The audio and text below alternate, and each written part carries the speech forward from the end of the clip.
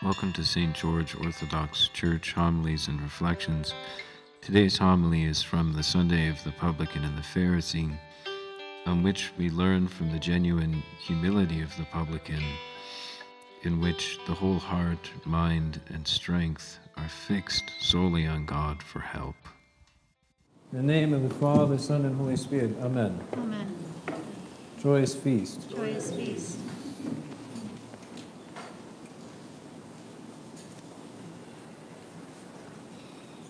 It's an interesting thing to think about. This week, the Sunday after the Sunday of the Publican, the week after the Sunday of the Publican and Pharisee, there's no fasting. We usually fast every Wednesday and Friday at least throughout the year, so there's no fasting this coming week. And the other times in the year that occurs, where there's no fast, who knows what times of year that is? When does that happen that we have a week with no fasting? George? After Pascha. Pascha. Also Nativity. And what are we doing then? We're celebrating. We're rejoicing. Here, one of the reasons we don't fast this week, one of the reasons that we don't, has to do with recognizing that fasting can't save us. That all of the ascetical disciplines that we do can't save us. Only God Himself can save us. Only God Himself can raise us to new and lasting life. All of the things that we do are just a means of pursuing Him. That it's He Himself that we are after. Not becoming a yogi, not becoming a guru, not, gaining some sort of spiritual power. I remember once when I was at the cathedral in Boston, Father Robert mentioned to me once that someone had come to him and had said that he wanted to learn more about the Jesus prayer and about what's called noetic prayer, the prayer of the heart, because he wanted to be able to have power to help other people. And so think about that.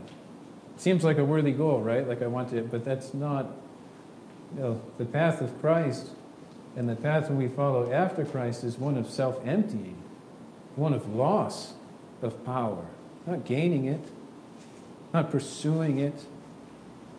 So it's a very strange thing. But so this week, certainly, we recognize that fasting can't save us. But the flip side of that is that this is a week of rejoicing because we recognize that God Himself can save us and will and desires to. And so we don't fast this week, and just like after Pascha, it's a week of rejoicing, of recognizing that, thank God, it doesn't all depend on me, but it all depends on Him. And so it's a beautiful week. The parable that we read today reminds us of the need for humility.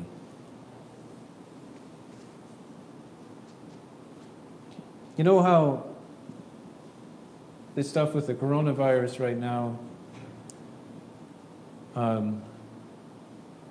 for the period of time that we're in right now, we would describe it as a pandemic, right? But then eventually, most epidemiologists and others, they say, well, eventually, the coronavirus will be endemic. What does that mean? It means it's just going to be around. People are going to catch it. It's just the way it's going to be. So it'll be endemic. It's something that's always around that people are susceptible to.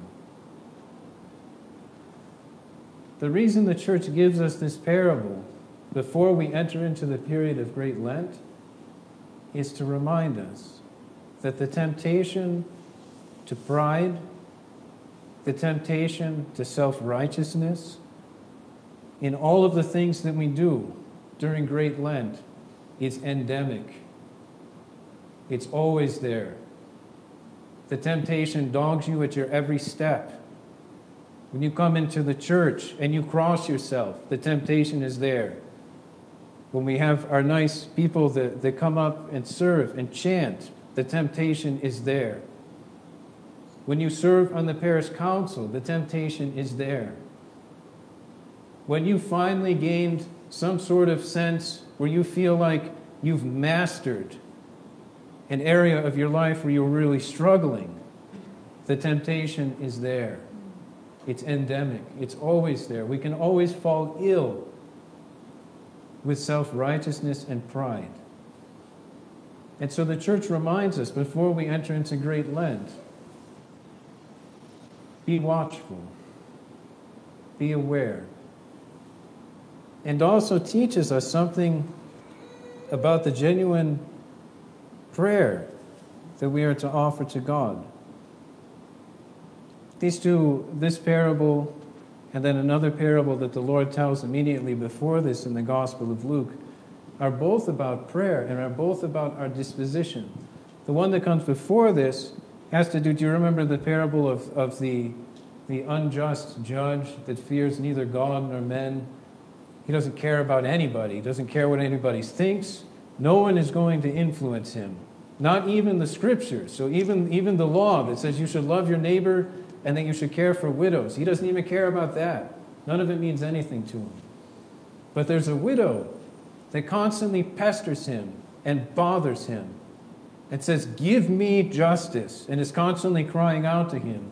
And so finally he says, "So that this woman won't give me a black eye." And you have this image of this widow maybe taking her bag and just beating him over the head with it. "Give me what I want." And so finally he says, "Fine, because you won't leave me alone, I'll give you what you want, what you're asking for." And so the Lord used this to talk with his disciples about how they ought to pray always without losing heart. And that there would be times where they're crying out to him and where they're so desirous of him coming and restoring everything to justice and to order and to righteousness that they would begin to lose heart. But he says, don't lose heart. Keep crying out. And so it was a parable about persistence in prayer. The next parable is about what? If you were to think of the heart of what we read this morning and what it says about how the disposition of our heart within prayer, what would it be? What are some characteristics of that heart before God when we're in prayer? Contrition, so being humbled, brought low. Certainly. And that's even part of the last words of when the Lord sort of interprets the parable, that everyone who exalts himself will be humbled, but he who humbles himself will be exalted. Certainly. But there's something else that we see in the Pharisee.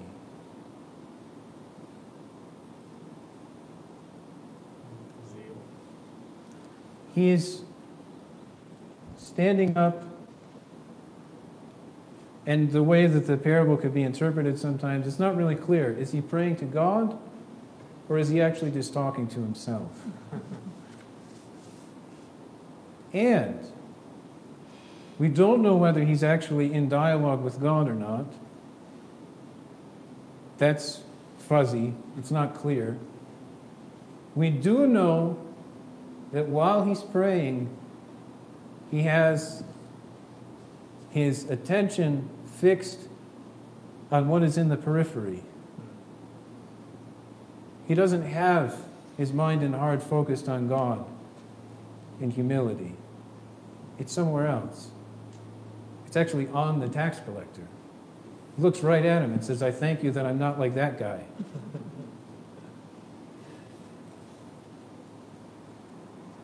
This is one of the biggest endemic temptations for us as Orthodox believers. And we struggle with it constantly. And we always want the Pharisee to be someone else, but really the Pharisee is us. It's me. I am the Pharisee. I am the one that is unable to pray because my eye is drawn to something or someone or something that's going on over here. And it's usually drawn in judgment and condemnation and lack of and comparison also. He compares himself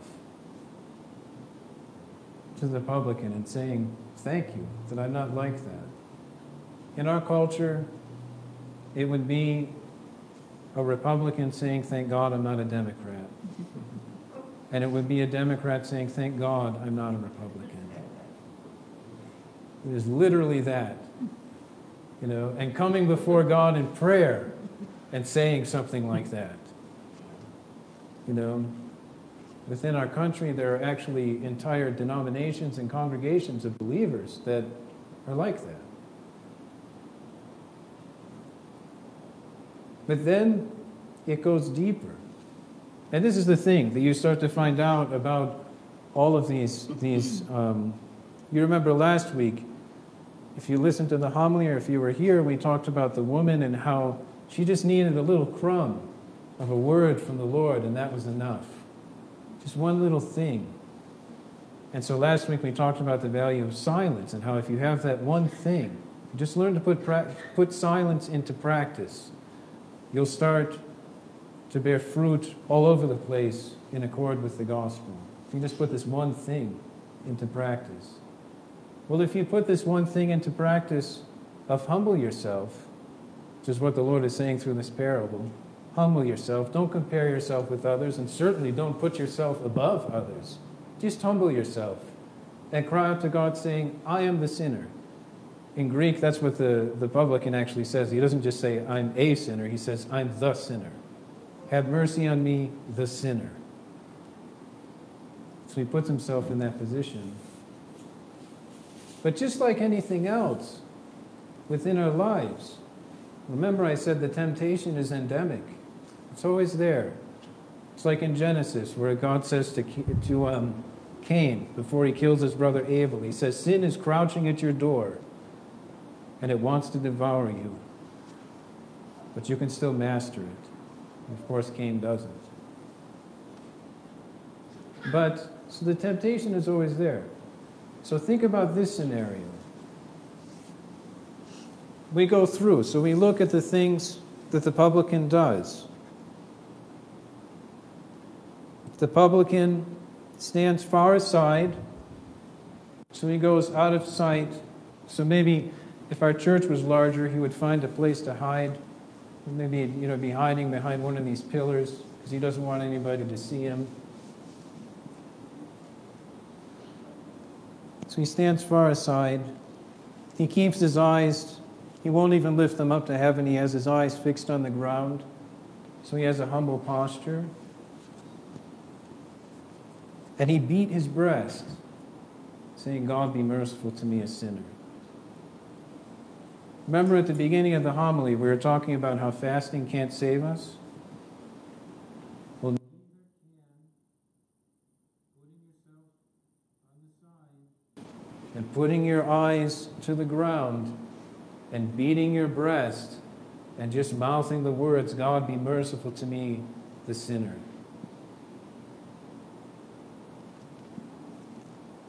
What can genuinely save us is the Lord himself.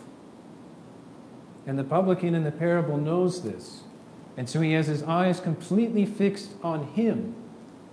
Not on beating on his breast, not on the prayer that he's saying, not on the fact that he's over in the corner, but he has his heart, his mind, his whole body, soul focused on the Lord himself as his Savior. And so this is how he's able to walk away justified. Whereas we can end up doing these things, and it happens a lot in, I've mentioned it before in homilies where, somebody might write a really scathing and rude and nasty letter to one of our metropolitans or one of our bishops, and then sign it, yours in humility, the chief of sinners, you know, subdeacon Barsanuphius or whatever, you know. And you start to wonder, like, what is really going on there? Like, what is this affectation of humility where we try to look humble, and yet within, like the Pharisees described in the Gospels, we're just full of dead men's bones. And so the temptation is endemic. It's always there. Even if we do all of the things that we're supposed to do, till he have mercy on us. Like, as the psalm says, as the eyes of a slave are on the hand of his master, the eyes of a handmaiden on the hand of her mistress, so our eyes are fixed on the Lord our God until he have mercy on us, and not distracted or turned anywhere else. And so we have to, and the great mercy of God to us,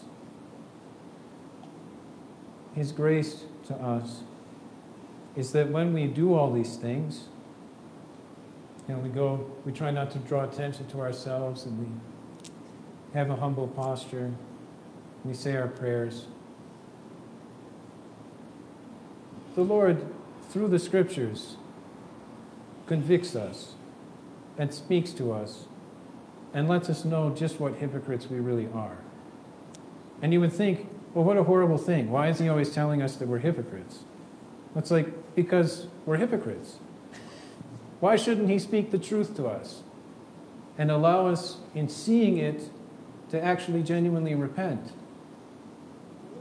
Would it be loving for him to withhold the reality of how hypocritical that we are so that we would read all of the passages from the Scriptures that maybe don't talk about that?